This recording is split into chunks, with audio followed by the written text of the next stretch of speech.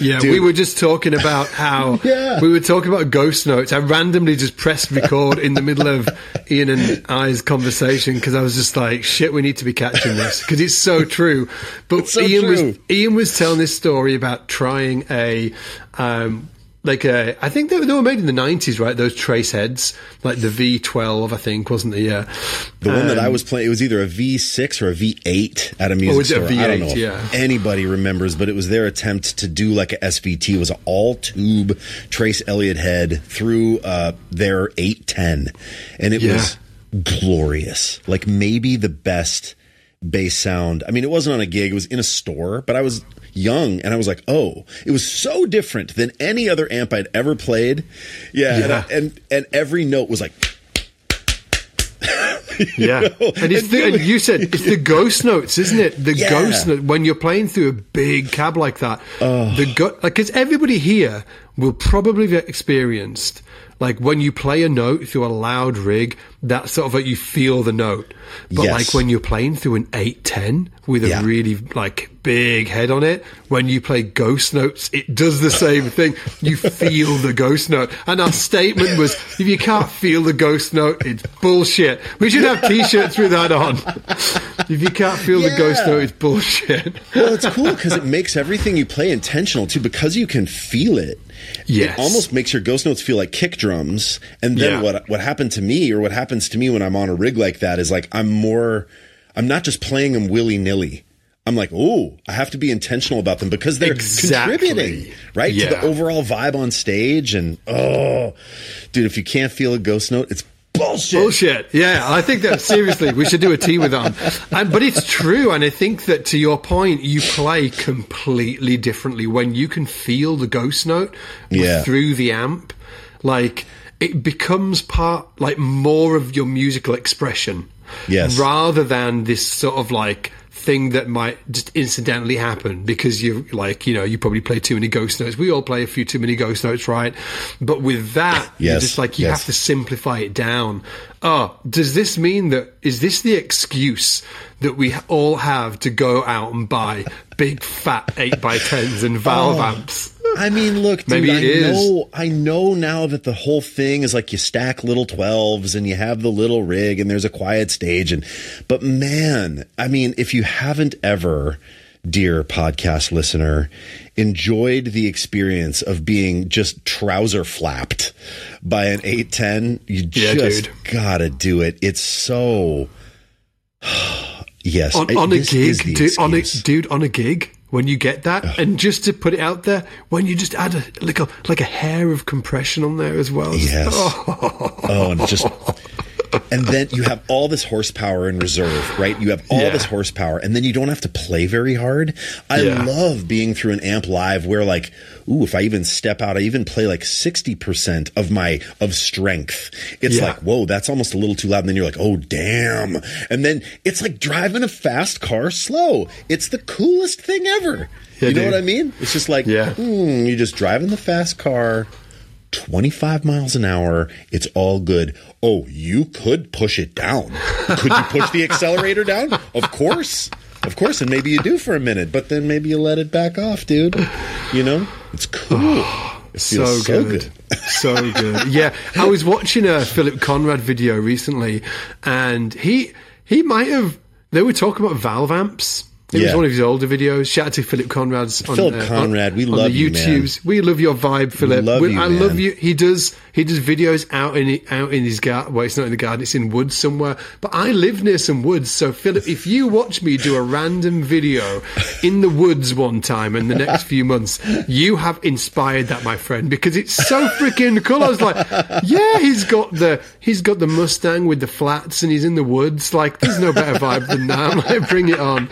But that's so good, yeah. I was watching one of his videos, and he was talking about the difference between valve amps and regular amps. And he said that, and I think that he maybe somebody described it to him like this. He was like, it's like the difference between running on sand and running on like a training track, asphalt. I think that you guys call it or something like asphalt, that. Asphalt, yeah. The difference between running on asphalt and running on sand, it's just a little spongier, but it alters how you run. And likewise, a valve amp can alter how you play as well, because the feel of it is different. And I think that is what is lost when, for me at least, when there is an audible difference when you listen to Valve amp versus regular amp on YouTube, but it's not the same as when you're experiencing it in the room. Yeah, it's just not the same. Yeah. Yes, I agree. And then, dude, this is so funny because this just makes me want to repeat the cycle, because I did this. I bought all the tube amps, SVT, B15, the esoteric Sadowski tube amp. Then I'm changing the tubes. What tube is going to give me the perfect bit of sponge or asphalt? I want to find that happy medium. And then playing on the gig, playing somebody's first dance at a wedding gig, and tube goes out. And now what are you? You're an asshole. You're an asshole for choosing that amp, to play. Oh, dude, so now I'm in this zone because I'm, playing gigs on the road, doing stuff, going out and doing some fly gigs, doing, a little bit of stuff with Dessa, Eric Hutchinson, these artists I play with.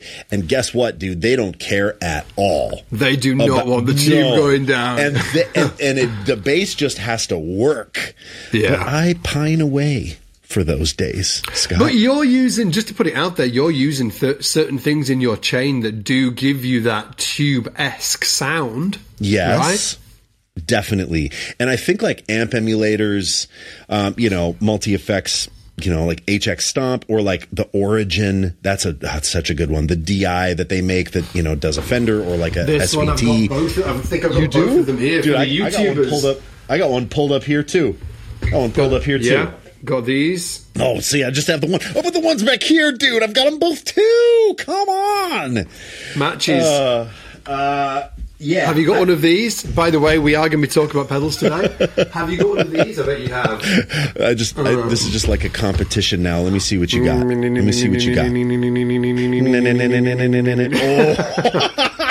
Okay, hold up. I see your big box, Callie, and I raise you a whole ass pedal board, dude. Oh, he's got the Noble on there as well. Amazing. Dude, side note, do you remember the movie RoboCop from our youth? The film RoboCop? Hell yeah, dude. Yeah.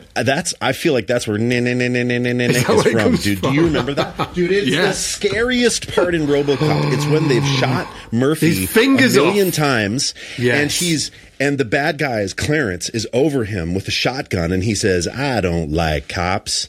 No, what does he say? Cops don't like me, so I don't like cops. And then he goes, oh, dude, I get goosebumps right now just thinking about it. And he shoots his hand off. Yeah, and these little fingers fly off and stuff. Dude, it's what did you think about the remake? Did you like I liked the remake. I didn't watch it. I love the original so much. I mean, I saw it too young. Shout out to old Bob Allison, who showed me that movie when I was 8. Hey. No way. Amazing. Yes. Probably just made me who I am. You know what I'm saying? Maybe a little too young. For better or for worse. Probably for worse. It's probably why I'm fucked. But I love that movie so much anyway. Yeah. Dude.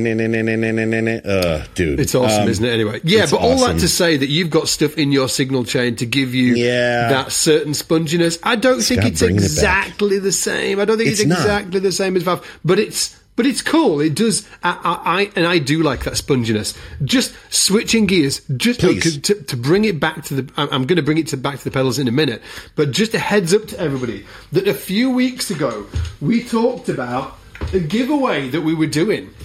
We talked about a giveaway, and we talked about that. I was going to. The whole question was, well, first of all, just if anybody doesn't know, we're doing a giveaway right now. We're doing a big giveaway right now, and we're giving away 5 incredible basses, like incredible.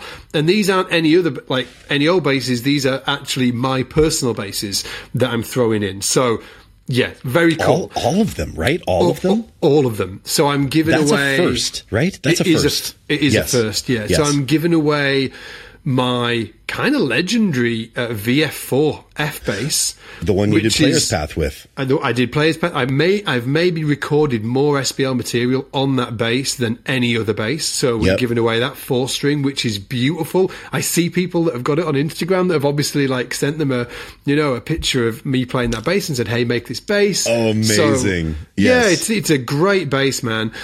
So we're giving away that. We're also giving away another VF6, which is another F bass, VF6. The grey one. The grey one. That one's incredible. And it's like, there's all of these. Well, first of all, there's barely any VF6s out there, so it's a really incredible bass if you get your hands on it.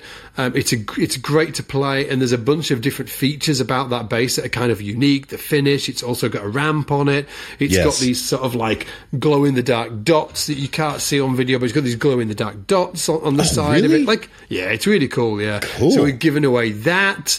We're also, what else are we giving away? We're giving away... We're giving away, oh God, my White Tiger Ken Smith, which is incredible. It is just an incredible bass. White Tiger Ken Smith.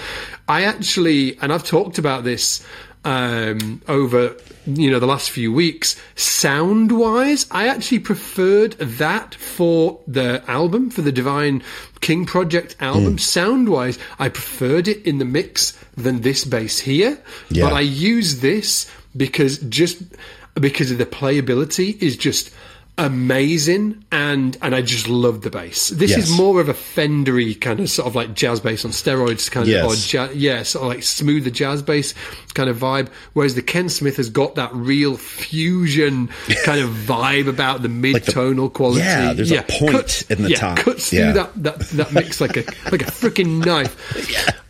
So I almost used that for the album actually, but I didn't because I just preferred the slightly wider string spacing actually, which is weird.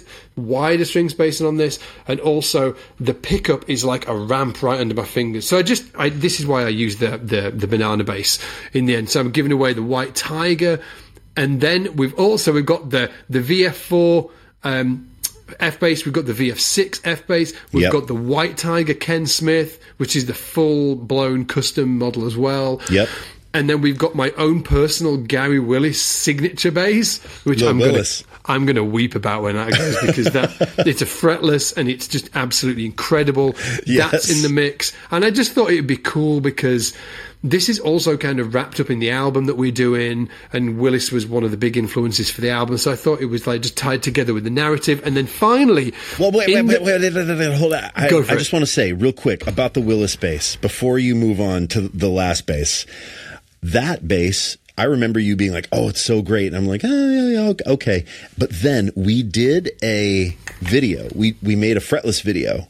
And it won't be out by the time this pod comes out, but we made a fretless video, and Scott played the Ibanez Willis. And every time you played it, I was like, shit, that bass sounds good. Every single time you played it. And I know that's about your hands, and I know that's about your heart and your brain and your sinew, and you're right, tone is in the hands, but that bass sounds phenomenal. And every note you played, I was like, damn. Yeah, there is something really unique about those basses. There is. It's because it's really like Swamp Ash. There's just sort of like, I haven't played any of the fretlesses that sound like the Willis basses. I will say that. There's something really special about them. So there's that one. And then... weeks ago, when we knew we were going to do this giveaway, we were choosing the basses to go in the giveaway, and I joked. I was like, "Oh, maybe I should give away the banana bass. Maybe the banana bass should be like the first prize." And we all laughed, and we're like, "Oh, right." I was like, "Are you?" Yeah, and then sort of like a few weeks go by, and it came up again, and I was like, well, maybe, and this is what we talked about on the podcast, didn't we? We were like, well, maybe, like, we get one of these made. Sure. So we're like, hey, this is the first prize. We're going to get F-Bass to make you one of these basses, identical to this. But then, because I haven't actually spoken to you properly about it, I don't think I have anyway. I went away on holiday, basically. It gave me time to step away from my basses. It was a week. We spent it in Spain with the kids and my wife and stuff. It was cool. Yeah. We swam in the sea, all of that shit. Anyway, and while I was away, I was just reflecting on it, and part of this giveaway is that we're raising money in partnership with Pencils of Promise, who we've done this over the last 3 years. Up to date, we've raised $173,000. We've built 2 entire schools. Wow. Completely. Yes. Yeah. And I was sort of like, I guess thinking about this, the impact that we've had with the bass community, and that we're doing it again this time round. And dude, I was just like, if I give away the banana bass, it's just going to make people go, oh, just like, whoa. Yeah. And I was like, and that made me think it needs to be the bass. It needs to be this bass. Yeah, it's going to be that bass. Yeah, it's going to be this bass, which is bonkers to say because it's my favorite bass. Maybe my favorite bass of all time. And I've just recorded my first album on it under my own name, the Divine King Project. So it's like really special. So I think that all of that kind of like adds up, and kind of, I will say, I was watching the documentary that we made, and I'm like playing this bass all throughout the documentary, and I was like, oh. You're like, I can't give this away. Fuck. Well, I was, by this point, I'd already made the decision. I was like, I'm going to do it. So to all you listeners, this is the bass that you can get. So I'm giving this bass away. So, I mean, I will say too, testimonial. I mean, you did Slap Accelerator on that bass. Oh yeah, I've played that bass for videos when I've been out there, and it is amazing. That bass is totally like your bass. It's an era, right? You have these eras with basses. Yeah. It's going to be so, dude, as you were telling that story about like that you're thinking about it, you thought it's a good cause, it'll generate so much excitement, right? You're just going to do it. I thought, how cool is this? Like, you have these eras with instruments, where like people identify you with certain basses. I mean, Overwater, right? Yeah. Then of course the P bass of Doom. I remember watching a ton of content that you recorded with that red Nate Mendel P bass too. Oh yes. Dude, that was an era. You played that for a while. Dude, then, that bass was killer. Yes, I know. And I was like, oh, damn, that's so cool. And then, of course, there was the silver Mulan. Then there was the two-tone, the 4-string PJ that you're giving away, the F bass. The PJ, yeah. I know I'm forgetting some, but of course, then the banana bass. I'm sure there was one before that. Oh, there's Ken maybe Smith. One, the Ken Smith 4-string. The 4, yeah. Some of them last a long time. Yes. I think the ones where some of them are like true eras, aren't they? They're like, that was the thing. I think it definitely, like there was the Overwater era. Yep. There was the P-bass era, the P-bass of Doom. Definitely. And then that transitioned into the Nate Mendel P-bass, which was just incredible. Sounded nothing like a P-bass, really. It was so hot. That hot pickup, yeah. My God, that pickup is just insane. Like in a great way, but God damn, it doesn't sound like a P-bass. It's like a dog, it's like an angry dog. Yeah, right. Real mid-rangey. Oh, really mid-rangey, yeah. So that was definitely an era. And then I think that the F bass, the VF4, that custom one that I'm giving away in this giveaway, was definitely an era. And then I think that the other one, like I flitted around, and then I think that the banana bass has definitely been sort of like an era. I think that agreed. Yeah, so there's only actually been maybe like 4 or 5 true eras. I think for it to be an era, it needs to be used for like well over a year, I think. Maybe like 18 months to 2 years. So I'm also, I will say, I'm excited about finding the next, finding the bass. And we talked about it. Is like, what is it going to be? It's so exciting. Right.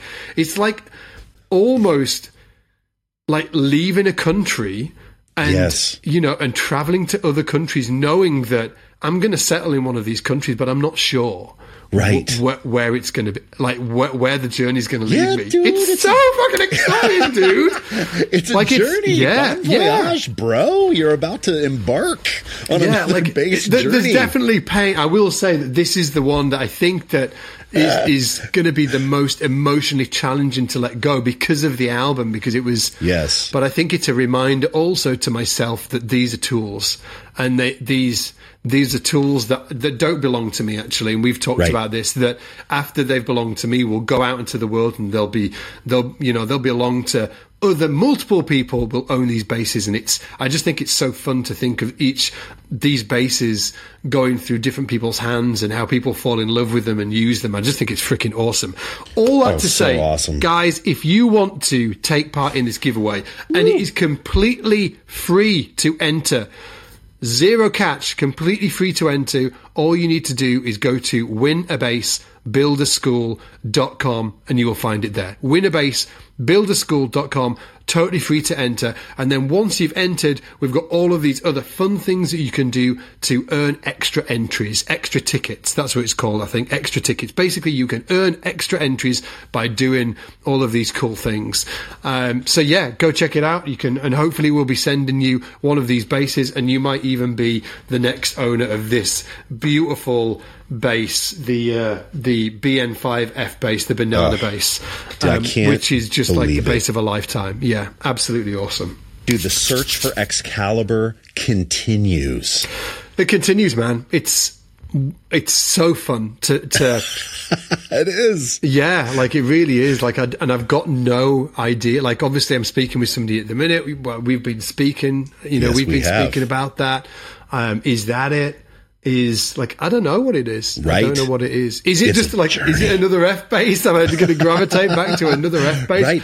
Well, dude, I mean, as you're talking about all this, I can't help but think about into the future when, like, we're remembering, we're going, oh man, remember when you were really into this base, or remember when we just got so excited about this stuff, and remember the Kubickies, and remember, like, I see, and then I have this feeling, this is so weird, man. I mean, this actually shows me how I feel connected to you. I was actually thinking, when we're 70, I'm going to find I'm going to find the banana base, and we're going to get it back. That's what I thought, and we're gonna give it to Story.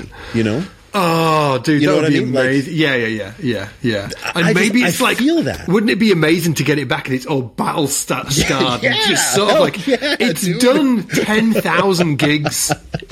It's 30 years in the future and it's done 10,000 gigs. That would be so freaking cool. It'd be so cool. Yeah. I love that. I mean, I love it. I love the possibilities. And we've talked about this before, but yeah, I have a dear friend named Justin Charbonneau. Shout out to Charbonneau, who killer guitar player, and he talks about this where he's like, we don't own any of this stuff. Yeah. Once you get into your 40s, right, it's like you start thinking, all this stuff that we're so precious about, that we, spend so much time and energy and money on, it does not go into the afterlife. It does not. It's all like just with us for a second, right? We're just a steward. It's gone. Yeah, we're a steward. Yeah, that's it. Yeah, it's great. It's a great way of thinking about it. It's sad to kind of like but it's also really cool as I'm sitting here, like, looking around at too many bases, dude. I'm just like, I gotta get on this train of letting some of these go. I'm like, oh man, I'm just too precious about this stuff. But it's so cool. It's very inspirational to see you do this and to see you let go of that bass. And I hope, God, if you win the banana bass, you better play some gigs, boy. Tell you what, you win that banana. I'm looking at you, podcast listener. You win this banana bass, please play the hell out of it. Don't keep it under your bed. Don't sell it on Reverb. I mean, whatever. It's your bass, right? You do whatever you want with it. But if they sell it on Reverb, I'm going to buy it back. I freaking will buy this bass back, without a shadow of a doubt. And then I'm going to do a YouTube video about it. I'll be like, she's back. Banana bass is back. I even might dress up for it. Yeah, it's going to be nice. It's going to be freaking great, man. But yeah, I do think that it's so interesting, all of these different bases that end up with, and I think that I'm a little different to some. I love the idea of finding these bases and spending time with them, because the heroes of my past, the Gary Willises, the John Patitucci's, the Elaine Caron, the Jeff Andrews, they had that. They had these, and actually their basses lasted, in terms of eras, lasted on much, much longer. They had real...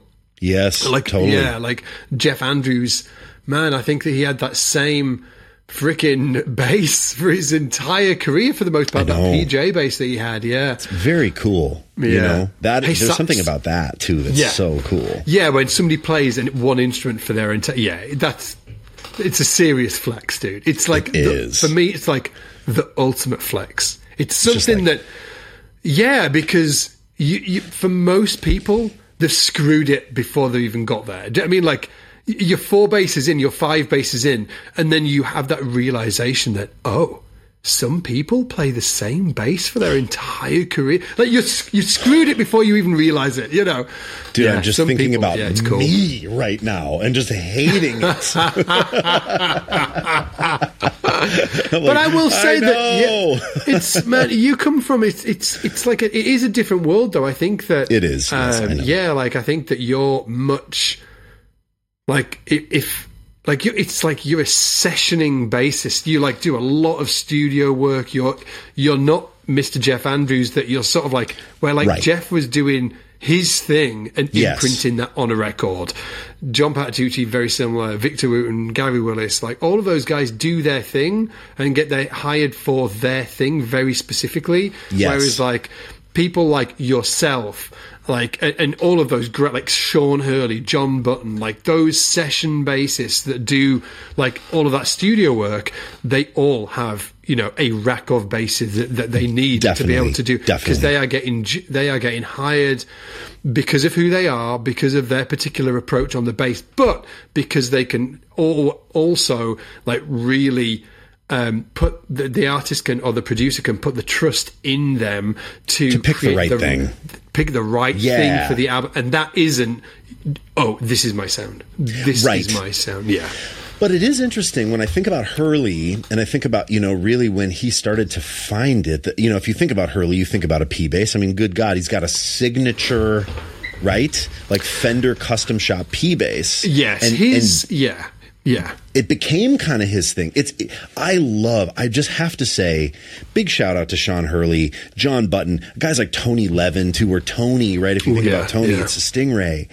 And I do love this real fine line between, of course Sean is going to he'll have a 5-string at the session. He might even have a fretless at the session. I've seen him post about that stuff, but he's got a thing that he does get hired for. And then, I think that's really cool, where it's like a sideman with a voice. And exactly, it is interesting, dude. Yeah, I will say, I'm looking around at all these bass guitars that I have. I have been playing this lull on sessions, and people have been freaking out about it. I've been playing that Vorin Saku on sessions, and people have been freaking out about it. There is a Spectre 5 behind me that I've been playing, and I have been playing like less of the wide variety assortment vintage things. Oh, that's interesting. And that is weird. Because I've always I've always been like, I've got a jazz with flats and a jazz with rounds, the Antigua, right? And hollow body basses with flats. I still play that stuff, but it is interesting. I find that I'm getting called now more for like my thing, which I'm, still looking for what that is. But it's maybe effects, it's soundscape, it's soundscape, isn't it?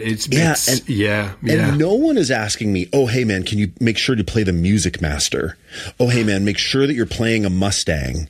It doesn't happen. They're like, hey, do exactly what you think is the right thing. And it's interesting. I've been kind of leaning toward these instruments that have been built. I mean, I feel so fortunate, but have been built for me over these last couple years, and thinking like, whoa, so I'm having a bit of a renaissance as well, looking around at some of these old basses collected dust hay. It's so interesting. Yeah, I think that you're right, though. I think that Hurley's definitely got, when you think about Sean, he's like got if you're a producer, you know what you're getting. Exactly right. Yeah. You can do other stuff, but if you're hiring him to be Sean Hurley, you know what you're getting, right? You're getting absolutely like a P bass with flats and a very particular like type of playing as well. Same thing with you. If you're hiring if you're like, hey, come and do your thing, you're probably going to rock up with probably one of your jazz basses, but right now maybe the lull. Maybe it's like the IMA4. And also, you are going to bring your effects. You are... Right. And I don't think that you're going to turn up with a sort of like a huge pedal board, but you're going to bring... But I think that you have actually got a huge pedal board in your head, Mr. Allison. You don't need a huge pedal board of effects because you've got them all in your head, and you turn up with your little pedal board, yes. and it's full of freaking awesome effects. And I think that that's what you, when somebody reaches out to you to, like, that's what you're becoming as a bass player. Right. And I think that that's incredibly exciting, trying to find what is your personality as a musician? Like, what is it? Because you've fucking got one as a person. Right. You've got one. Why shouldn't you have one as a musician? Absolutely. And it just takes some time, right? It takes some time to figure it out. It takes some time to even admit the things that you like. Dude, I'm turning back on you for a moment. You making this fusion record is such an awesome, bold statement of the things you love and your sound, like the things that you value, the sounds that you value, the playing that you value. And it's like, instead of you going, oh, well, I'm going to try to do something that I think, everyone will like. No, man, you planted a flag and you were like, I'm going to be the thing that you like. I'm going to show you why you should like this. That's what I see you doing. And I think that's fucking awesome, dude. I think it's so cool to say, here's what I like. I'm going to be enthusiastic about it. And you might jump on this train. You might have thought you weren't a fusion guy, but guess what? Check out this record, check out how passionate I am about it, and check out, and you just might find that you fall in love as well. And it's inspiring, man. Oh, by the way, the album is going to be going onto YouTube. It might even, some of it might already be up on YouTube as this video goes out. So if you've not checked it out, make sure that you go check the album out. It'll certainly be, when we release it, I think it's really getting released on October 2nd. When we do release it, it's going to be up on Spotify, Apple Music, and all of those places. But then we will also be releasing it, one track per week onto YouTube. We're also going to release a documentary onto YouTube about the making of it. And we've got the entire thing transcribed for you as well. All of the tab, all of the notation for the entire album, and it's totally free. And to get your mittens on that, all you need to go to is scottsalbumbonus.com. scottsalbumbonus.com, and you can get the free ebook there, which includes all of the tab and notation for the entire album. It's freaking super cool. It's super cool stuff. But I will say, just to your earlier point, I'm not even sure that I've found who I am as a player yet. I'm not sure I have, and I think that that's interesting. And I think that what's really helping me, or being a forcing function of this, is thinking about the musical projects that I'm going to be doing in the future. Yes, I'm like, absolutely. what am I going to do? All of that stuff. And also just to note that you can see that change in other people's career as well. If you look at Pino Palladino, for instance, when he was in the 80s, he was predominantly playing fretless. Right. He was touring with, that's what he was getting hired for, That's right. And then late 80s, early 90s, he's playing with sort of Dominic Miller and Manu Katsu. They've got this fusion trio, right? That whole thing. He's doing that, and then suddenly he slides into I'm sure somebody knows the full story. I don't. He slides into the D'Angelo gig, and suddenly he's playing a P bass with flaps. Crazy. Yes. He went from playing a Music Man and playing full on 80s stuff, and then he had the fusion stuff he was doing with Dominic Miller, and then now suddenly then he slides into doing the D'Angelo gig, and then from the D'Angelo gig ends up doing lots of R&B, sort of that folk. It was wild. John Mayer, again, he's playing the P bass. Yeah, so, and I think his playing is actually similar-ish across the eras of Pino, but there is definitely changes within those eras, as well. There are certain things that do stay the same, but man, there are some big changes in the way he plays as well. Yeah. Interesting. And he's a chameleon. I mean, he can really, remember when we did a video where we're like, oh my God, look at all these jazz chops Pino has, Yeah. And like, you would never know if you heard him just play with Paul Young. You would never really know he had jazz chops just listening to Vultures by John Mayer, right? But it's really, he really values the song, values the aesthetic of the sound. He's not always trying to get Pino fills in at every possible moment. But he is one of the dudes that plays a lot and it always sounds good. Like he plays like a lot. He plays a lot of fills. He plays a lot of, right? But it always feels like musical and the right choice. It's always moving the song and energy forward. I love that about him. Man, absolutely. beast. Yeah, no, he's a beast. And talking about beast, man, just sort of like to throw it in there, I was listening to a live concert of Grover Washington last night, 1981. Yeah. Steve, have you seen it? Steve Gadd on kit with Anthony Jackson playing his original four-string, the career girl, four-string jazz, stripped ash body with a P bass neck, and Anthony Jackson is outrageous. Mate, he is. It was one of them kind of like real, you know, like when you watch somebody when they're sort of like, they've done their thing, everybody knows who they are. Yeah. Like, you know, they're like in their 50s or 60s, whatever, right? And you're like, oh yeah, like they're really great. They're phenomenal. But like watching him back then, he was off the freaking hook. He was insane. Like it's worth going to check it out. I need to check it out. Yeah, and the music as well. I will say that the music isn't sort of like super up my street or anything like that. So I had to do, and I'm sure for a lot of you listeners as well, it might not be up your street either. It is worth just sitting down with a beer or a cider or a wine or whatever, you know, takes your fancy, and just watching that concert, Grover Washington, 1981, live. It's on YouTube. Okay. And there are certain moments where he just does some crazy stuff. Like do you know, like when we did that video with Jim and we were like transcribing his fills and we were like, what is he even, it's that concert is full of those fills that are very, like, just don't sound like anybody else but him. Right. They just sound like him. Like, I'm not sure where he was coming from, who he was listening to. Like, he cites James Jamerson as being his, like, main influence. But when I listen to those fills, I'm just not sure who I hear other than Anthony Jackson. Yeah, that's pretty so incredible. Cool. Yeah, another incredible sideman, just like one of the greatest. Yeah. Just beast. So Dude, cool. Should we switch gears and talk about pedals? Yeah. We've talked about so much in this episode. It's been great. It's been so fun, man. It's been so fun. But yeah, we got to give the people some pedals. Yeah, dude. You know, I've had this idea of wanting to do, you know, we've talked a lot about esoteric stuff. We've talked about single pedals. We've talked about multi-effects and the difference, but we've never given, like, here's the thing. I'm so into pedals that sometimes I forget that people are, that not everyone is. And that some people feel like daunted by it and it feels scary, right? So I thought it would be really fun to do like 5 pedals, like 5 styles of pedals, and then some actual recommendations. So look, I've even got the pedals in front of me, you guys. I'm prepared. I came prepared, okay? I'm going to talk to you about my recommends, the stuff that I love, the stuff that I have experience with, and I will recommend some stuff to you. Scott's going to too. And look, we're going to leave a ton of stuff out because we've not played all the pedals, right? I mean, there's so many to play. And you guys might be like, I can't believe they're not talking about this. What was your pitch for it? Like the 5 pedals that somebody needs, or like what's the 5 styles of pedal. Like if you want to get into the game, here are my top 5 recommendations of like the type of pedal.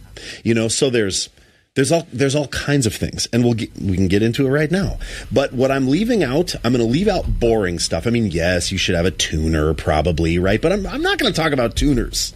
I'm also not going to talk about multi-effects. I'm not going to recommend you the Line 6 HX Stomp, which I think is maybe the greatest multi-effects processor of all time. Hey, baby. So one's on its way to me. Are you serious?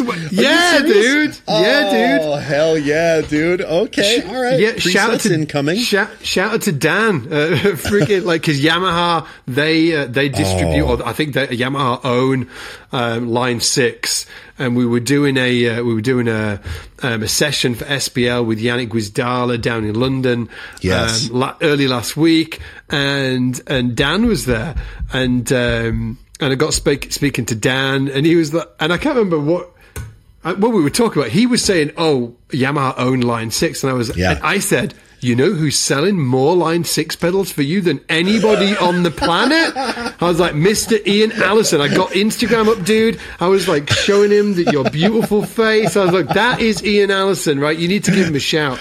Oh my God. And then he sends you the HX Stomp. Come on. And he was like, have you got one? And I was like, I haven't got one. And he's like, We'll fix you up. So there is one. Did I lose you? There is one coming in the post, hopefully very soon. But quick one, by the way. Did I introduce you to Dan via email? I'm not sure. Did I introduce you to Dan? I did. You did. You did. Great. Because I was supposed to. Great. Awesome.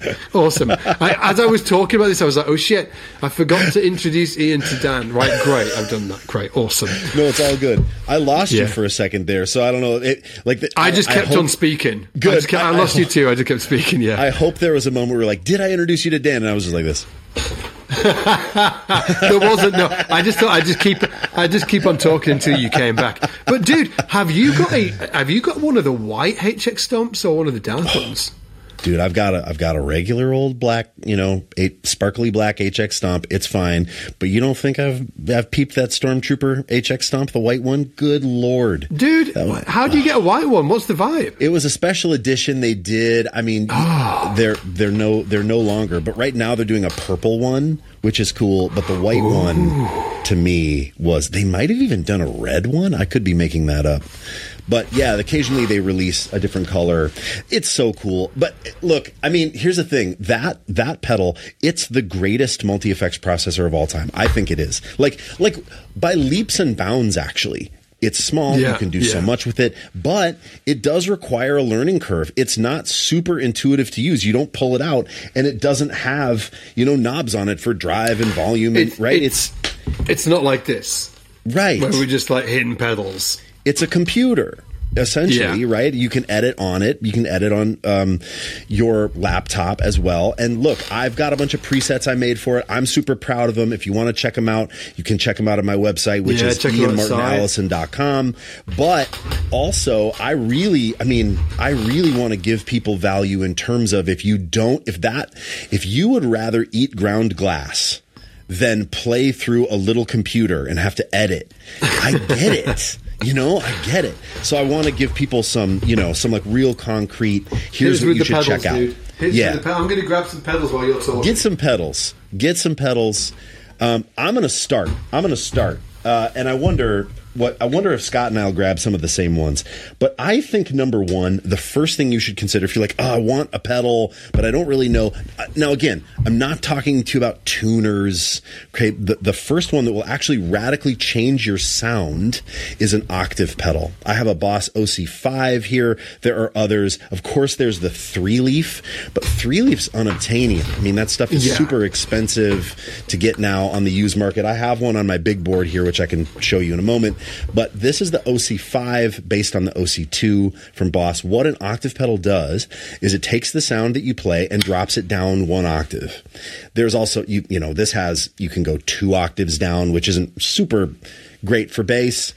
This also has an octave up feature in this new OC5, but an octave pedal to me is designed to get you thinking more like a key bass. So you're playing everything up an octave from where you normally would, right? If you're playing a low E, this will have it'll sound like garbage and won't track. So you don't do that. You play a high E, this synthesizes a low E.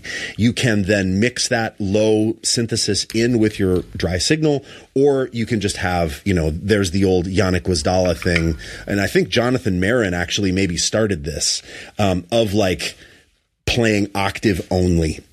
Octave only signal. Was it Tim Lefebvre, maybe Tim Lefebvre, Tim. It wasn't Yannick, it was either Tim or Jonathan, one of those guys. Okay, question for you, because I know lots of sort of like if you go into talk bass and stuff like that, everybody's super nerdy about the OC2. Yep. This is the OC2. There you go. Like the original. So you can go onto Reverb and buy these for probably quite expensive, or you can get the OC5. Yeah. Ian Allison, if you are a bass player, what are you going for, OC2 or OC5? I'm going to get the 5. Because I actually have a couple of OC2s and the switches are a little goofy. Like they're old enough now where now I feel like the switches need to be replaced. They come on, they turn off and on about half the time. So I'm going to recommend to you that you just embrace the new thing. And in fact, a real budget conscious choice would be the OC3, which I feel like they haven't caught on yet. OC3s sound amazing. They even have drive in them. They sound huge and awesome. And for whatever reason, and that's called the Super Octave, the Boss Super Octave, OC3, the predecessor of the OC2. And man, I feel like they're fairly inexpensive on Reverb. But if you want to just get the new thing, this OC5 is awesome. Again, I mentioned MXR makes a really good one. Also, another shout out to Aguilar. The Optimizer is actually, it has one of the most useful filters on any octave that I have found. That's a really cool pedal as well. But I mean, if I were just going out and buying one, I'm like, I'm going to do this. I'm going to get an octave pedal. I would probably do the OC5. Got it. Yeah. Plus one for the MXR. You like that one? Yeah. And I used to use this one a lot as well. EBS Octabass is great. Oh, dude, that was my first octave pedal, an Octabass. EBS. Love them. Yeah, super simple, just like really 2 knobs. I like the simple stuff. And the thing, if you love to play clean signal mixed with octave signal, that EBS might be the choice for you. It has a really smooth octave sound with not a lot of like grime and character in it. It's not the choice if you want to do that sort of Tim LaFave, Jonathan Marin, John Davis nerve vibe where you're just having like just sub. It's just sub, and it's that thing, that sort of square wavy neo jazz thing is I think it's the OC lineup does that better than the EBS, but the EBS does the like clean combined thing super well. Great pedal. So for your first pedal, you're going octave. I think so, because it's the easiest thing to like change your entire perception. It's like, wow, now if you just have an octave pedal, you have regular bass guitar, and then you have key bass mode. You can almost step on that thing and it transports you into this new almost dimension where like now you're thinking about like a key bass player. And I think that's really, really cool. Would that be the first one you would recommend, or would you recommend something different? No, it would be octave. Okay. All right. Good. All right. We agree. I'm moving on to number 2. How about this? Then the next thing you need, I think, is some kind of saturation. I'm going to talk about drive first. Ooh, yeah. Something to change the gain structure, to give you some overdrive, to give you some dirt, to give you some, a little bit of zhuzh, maybe to punch up a solo, to just change your sound. It's such an easy way, like a drive pedal is an easy way, again, to just get more kind of harmonic richness out of your instrument, or full-on kind of aggression if you play with a pick. I also think that a distortion or overdrive pedal helps you sort of sit in a mix really nicely. So for recording, I think it's really cool as well. There are so many frickin' options out here. But I will tell you, one that I don't have in front of me right now, but I love, is the Pork Loin by Way Huge. They also put that pedal into one of their other pedals called a Pork and Pickle. And that is... Check it out, dude. Do you know that one? I'm holding it up. I've got it right here. I can't see your video right now. Oh, yeah. Pork and Pickle. It's the, Way Huge Pork and Pickle I've got right here. And that pedal has a drive circuit in it that is lovely, and a fuzz circuit. So there's a little toggle that you can have drive or fuzz. The great thing about the Way Huge stuff, and a lot of this stuff that we're going to be recommending, is when you step on it, it doesn't drop all of your bottom end out. Yes. That's the thing of it. If you plug into just a straight up sort of guitar, an old guitar distortion pedal, like a Boss all of DS1. your bottom end just disappears. Yeah. And you play it in your bedroom, like, this is sick. And then, here comes the big moment with your band, and you reach for the distortion pedal, and bam, and you hit it, and now the band sounds smaller. Oh, it's so funny that the video is just delayed for me, so now I see you holding up the Pork and Pickle. Incredible. Oh, there you go. That's a great pedal. But I want to give you a recommend too of a company that I think was one of the first boutique pedal companies of all time, and they make a drive that is so unsung. It is by Zvex, and this is called the Basstortion. Dude, this pedal, they were one of the first to get on this train of kind of like trying to do an amp in a box. And they say that this is sort of like an SVT power section in a box. So it doesn't have like tons of like blasty distortion, but it sounds, I mean, I feel like you put all knobs at noon on this thing and it just sounds so good. There's a hint of breakup. The bottom is so beautiful. There's a hint of compression. This is one that I've had on boards before where I've just left it on all the time. It's a wonderfully versatile. It's small. The batteries last forever. You can, of course, plug it in as well. I like the zebra stripes. Basstortion, man. This is totally unsung. By an awesome pedal company. So in the beginning, it was Full Tone and Zvex. I think they were the two, at least on my radar, that were doing a few things that were sort of bass specific and boutique that wasn't, MXR and Boss. Yeah, there's so many fuzz and overdrives, isn't there? Like, I'm looking at my shelf over there. I've got so much stuff. Like, I've got, obviously, like, the Way Huge Pork and Pickle. I've also got a bunch of Dark Glass stuff as well. Oh, dude, the Dark Glass stuff. Of course, for overdrive. Yes. Yeah, like, just for instance, I'll just grab a few. I've got, like, the Alpha Omega, which is right here. And that's a really heavy distortion. I've got the Alpha Omicron. Oh, and that's maybe the heavier one, actually, the Omicron. It is, yeah. Yep. I've got a bunch. Microtubes. I've got a bunch of them. Yep. And those, I mean, I feel like the Dark Glass stuff is very sound signature. It has like there's a thing that the Dark Glass stuff all does in the low mid-range that you either really love or you really don't love. I feel like for me, I don't use that stuff a ton, but when I'm going for like a thing of like, this needs to be like a heavy rock thing, I do reach for it. And, speaking of Dark Glass, can we move into fuzz? I just have a couple fuzz recommendations because that is actually a different category for me. That would be my third recommend to you, is something that does actually a fuzz sound. So you've got like octave, you've got overdrive, and then you've got fuzz. Got it. For me, I think they're two different things, and is that your number three though? Is that your number three? It is your number fuzz. Three. Okay, great. Yeah. And I want to, if you have something different, that's awesome. But let me just say, this little guy by Dark Glass, it's so cute. The Rose Gold DFZ, which I feel like probably pissed off a bunch of the metal contingent of the Dark Glass. It's so funny. They're like really experimenting with other aesthetics, which this is post-Korg acquisition. Yeah, it is. That's true. Yeah. And I think this is really smart. But this is their Duality Fuzz, which I actually did the first review for on YouTube ages ago. I love that fuzz. Actually, when Spencer from Three Leaf was making Dark Glass pedals, I feel like no one knows that happened, but it did. And I was the guy that got caught up in all that madness. This is a new enclosure. It just has two controls on it. There's controls on the inside as well. This sounds awesome. You can blend with clean. It's a big, aggressive, super monster fuzz.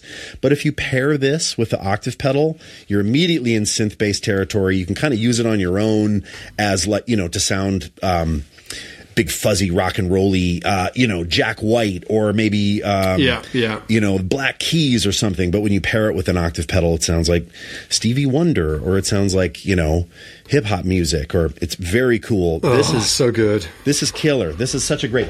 And then also too, I want to say, another one that I love that's a really incredible fuzz is another Zvex pedal that I've used a lot called the Mastertron. It's gated, so you can do stuff that's like, and it's super tight.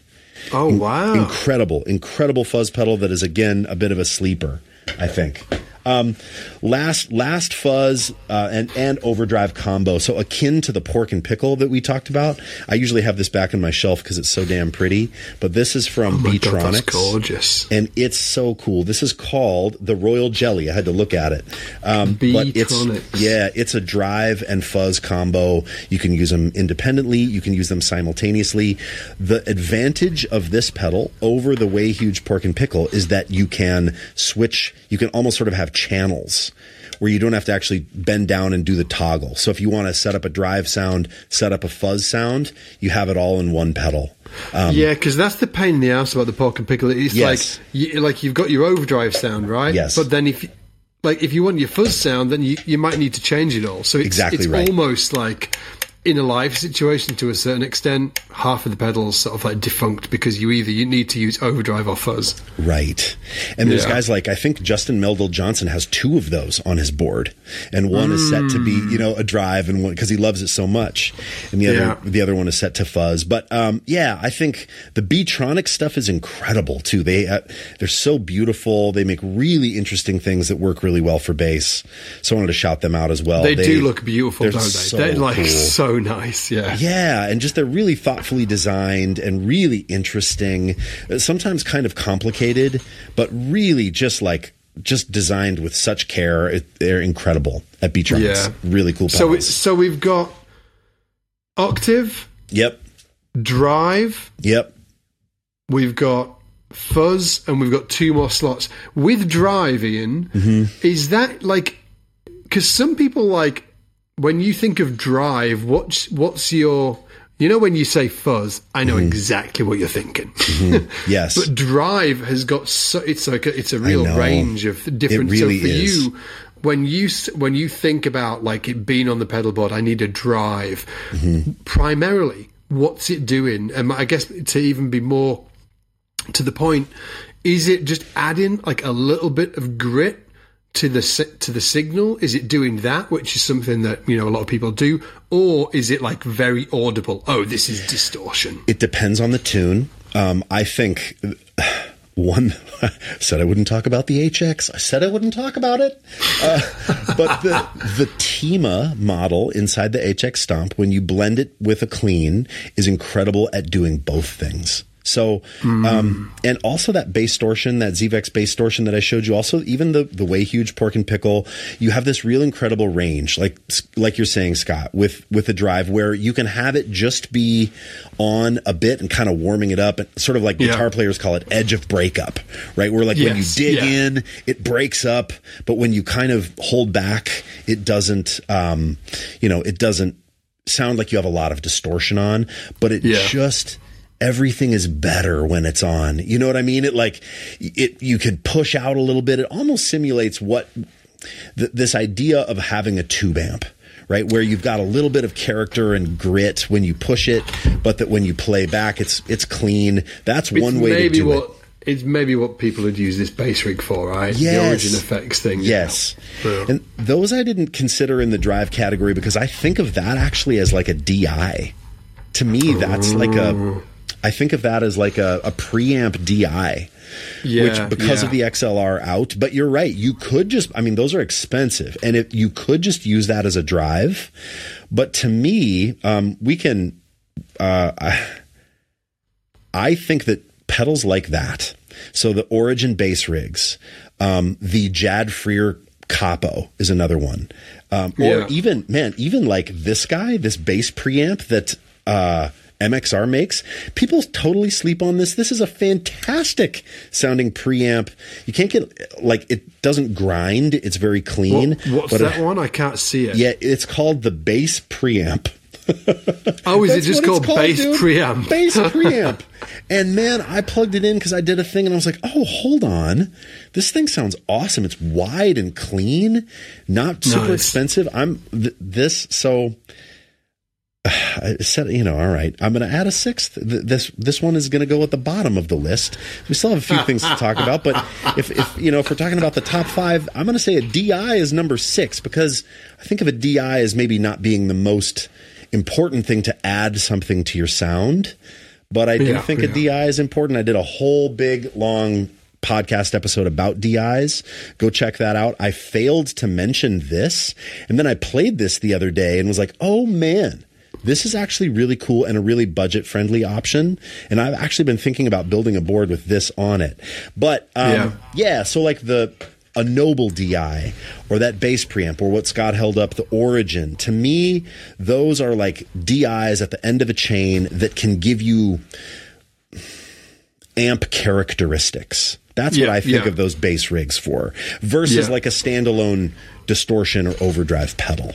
Does that make sense? Got it. Yeah, got it. Yeah. Okay, so let's put them. They're in sort of like category B. They're in the sidelines Yeah, for a minute. yes. But yeah, so we've got the octaves, we've got the fuzz. Yeah. No, we've got the octaves, we've got the overdrive, we've got the fuzz. Yeah. Next, have we got for a chorus? Me, next is modulation, and there's so many options. I'm a chorus guy. I love chorus. So my two choices of standalone chorus, I actually really like the MXR Bass Chorus Deluxe. It's got a bunch of... There we go. Yeah. Got it right here, dude. Yeah. Right here. Yeah. Very good. It has a flanger mode on it, so you've got a choice of two different styles. But the reason this is cool is not just to do like 80s with a pick and, Nirvana, 80s, 90s, like Nirvana, Guns N' Roses, The Cure. Yeah. You know what I mean? There's like, eras of this. Also, Pino played chorus. Tony Levin. Now it's late. Now it's showing up for me. Amazing. This is a really cool effect. And it kind of got, mired in the 80s, and people used it so much that it was sort of left in the 80s and 90s, and then in the 2000s, chorus was not cool. It was all about phaser, baby. But I think it's back. I think it's timeless now. I use chorus when I'm using octave pedal to sound like synth, or when I'm using fuzz to kind of take it more into synthesizer territory. It's just another really cool way to kind of change your bass sound into this new thing. I also have to give Boss a shout. This is one of my favorite sounding choruses of all time, and I love how it functions. It just has buttons that you press. And nice. Listen, do a little pedal ASMR. You like that? I'm pressing the buttons on the Boss Dimension. It's my favorite color, purple. I will say about this pedal, it's meant for guitar, so it does, you'd notice a tiny bit of bottom end loss, but when it's combined with an octave pedal, good night. This is one of the coolest sounding choruses of all time, I think. I love this pedal very much. Yes. Okay. How about you? You got, are you down with that? I'm down with the chorus, dude. Okay. I was holding up the chorus. Yeah, I'm down with the chorus. All right. And then finally, obviously, I know what's going to be next. It's going to be delays and reverbs, right? Dude, it's not. What? It's a little bit out of order, and you're gonna be pissed about this. I can't live without delays or reverbs. I will say. Okay. Well, this is gonna be great because here I'm gonna say it's compression. I think it's compression. I've got. Can you see me? No, but I do love that you don't agree. I'm holding up the little Cali 76 that you just held up. I'm holding up that. I have got the big one as well, but the little one is much more portable and easy to use. Of course, yes. Well, not easy to use, but much more portable. I've got a little one here too. This is the stacked. Yeah, Scott's got probably the compact bass, right? That's the bass specific one. This one, they don't market it for bass, but I think it's my favorite of the little ones. It has two 1176 circuits in it that you can combine, so you can set up one to be punchy, like, an 1176, and the other one to be like kind of slow and sustainy, like a LA2A, I think, and kind of blend those with your dry. This is my favorite standalone that they make. It's really aggressive and cool, or it can be really syrupy and slow. This is a badass compressor. Compressor makes your loud stuff quieter and your quiet stuff louder. And you're like, why would I want that? Dear God, I probably should do a whole podcast episode about it. I think it just makes everything you play sound a little more finished. It's not the most, it's not like, whoa, I struggled. Like, was I going to put envelope filter in the 5 spot, Scott? Was I gonna? I was maybe gonna. Ooh. God damn. And I didn't. I went compression. This is just true for me. I play with a compressor on almost always. You have it on all the time, don't you? Yeah. I just like the way it sounds. I love the way it kind of contains me.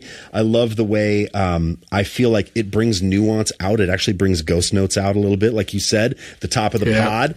Put a little compression on with that cab. But so this is an expensive, esoteric thing that I'm showing you here. I mean, not esoteric, but this is an expensive pedal. So if you want something that is cheaper, actually, I'm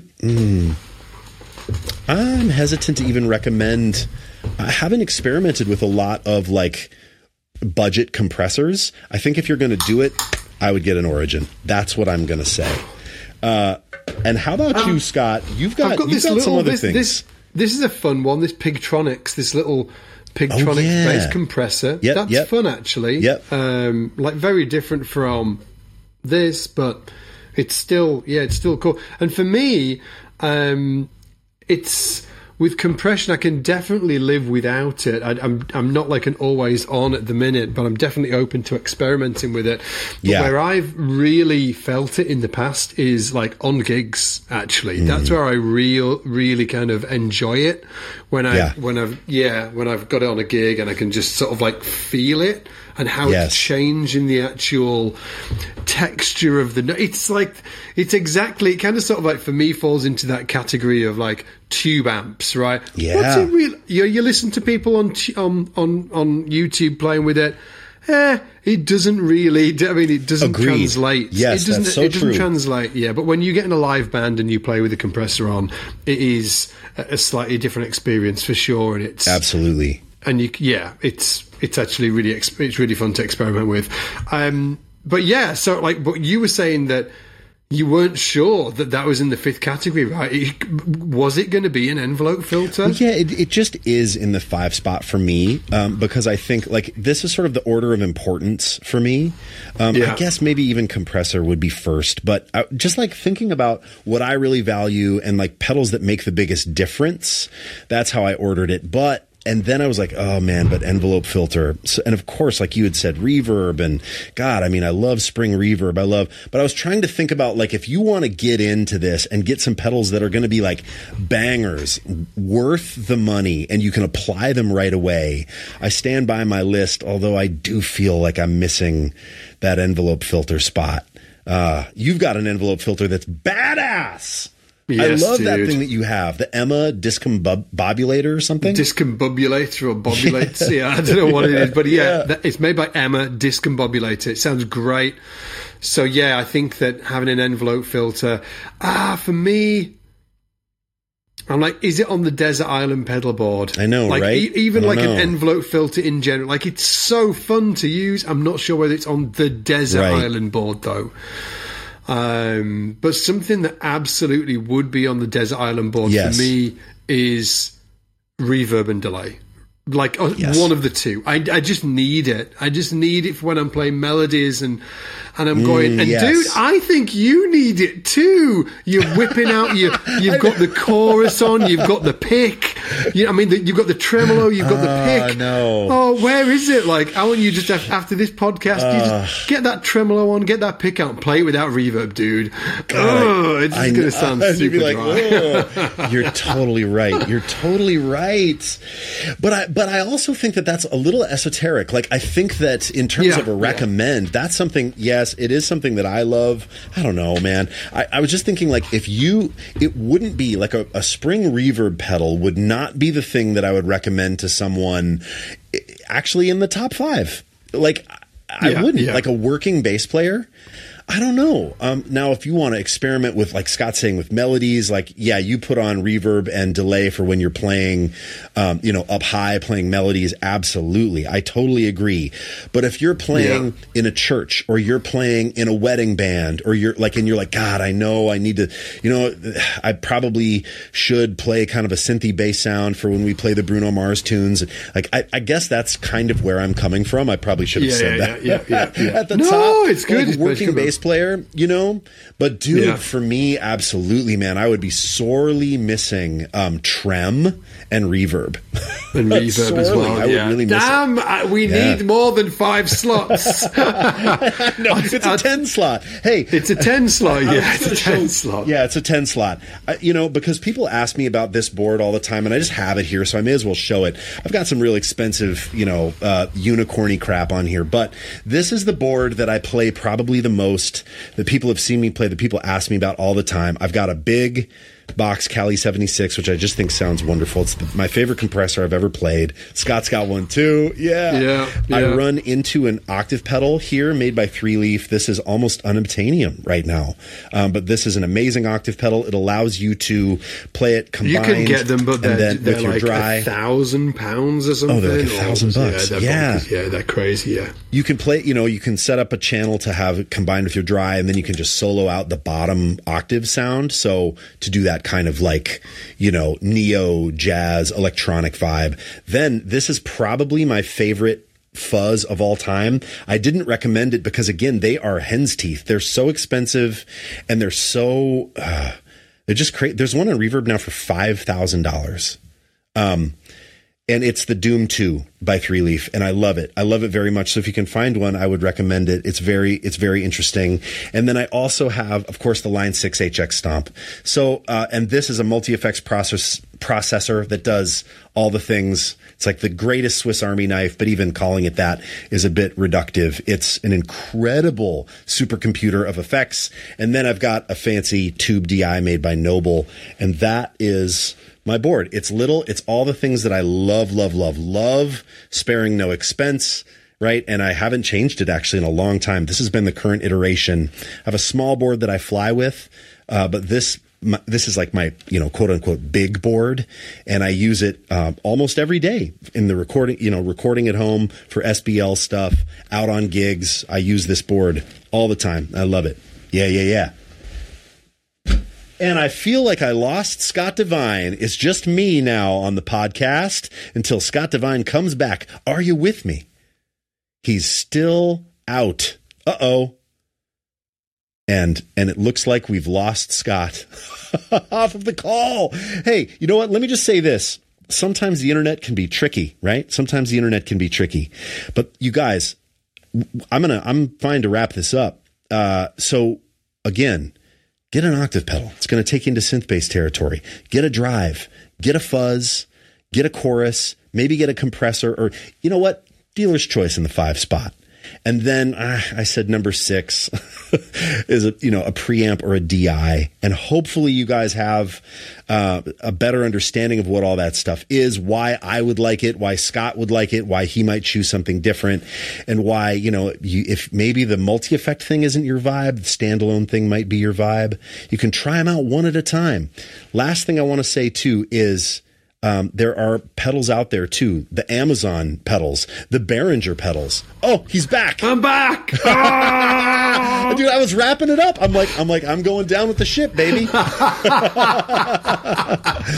I was just saying, I just given a recap, Scott. And I was also saying that if you want to try some of this stuff, there's actually nothing wrong with buying some really inexpensive options.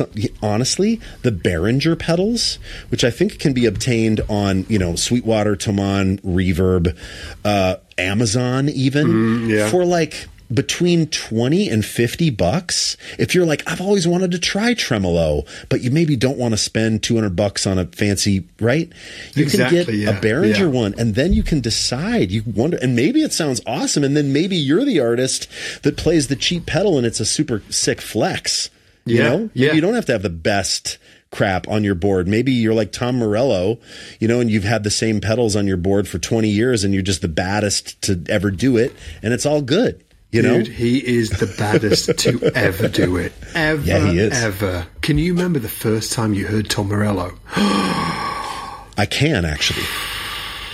Dude, it was in 9th grade, and my buddy Matt Anderson put headphones on me and said, listen to this. And it went zoom ding ding ding ding ding ding ding ding ding ding ding ding ding ding ding ding ding. It was bomb track, and it went outlandish. Outlandish indeed. Yes. Oh, should we wrap it, dude? Yep. Incredible. So much fun. I tried to fly through that. Hopefully it was valuable to you guys. Yeah, absolutely. It was freaking valuable to me. And I'm sat here now with all of these pedals around me. So once I get the kids to bed tonight, I'm going to come and plug in and make a noise. Yeah. Anyway, guys, thanks so much for listening. As you mentioned earlier, we've got a giveaway going on. If you want to be part of it, just go to winabassbuilderschool.com and you'll find it there. It's completely free to enter. Also, if you've checked out the album on Spotify or Apple Music or any of those places, amazing. Thank you so much. And if you want the tab and notation completely free for the entire album, we've put an ebook together for you, and all you need to do is go to scottsalbumbonus.com and you can grab it there. And that is it. We'll see you next time. Take it easy. Bye. Take care, everybody.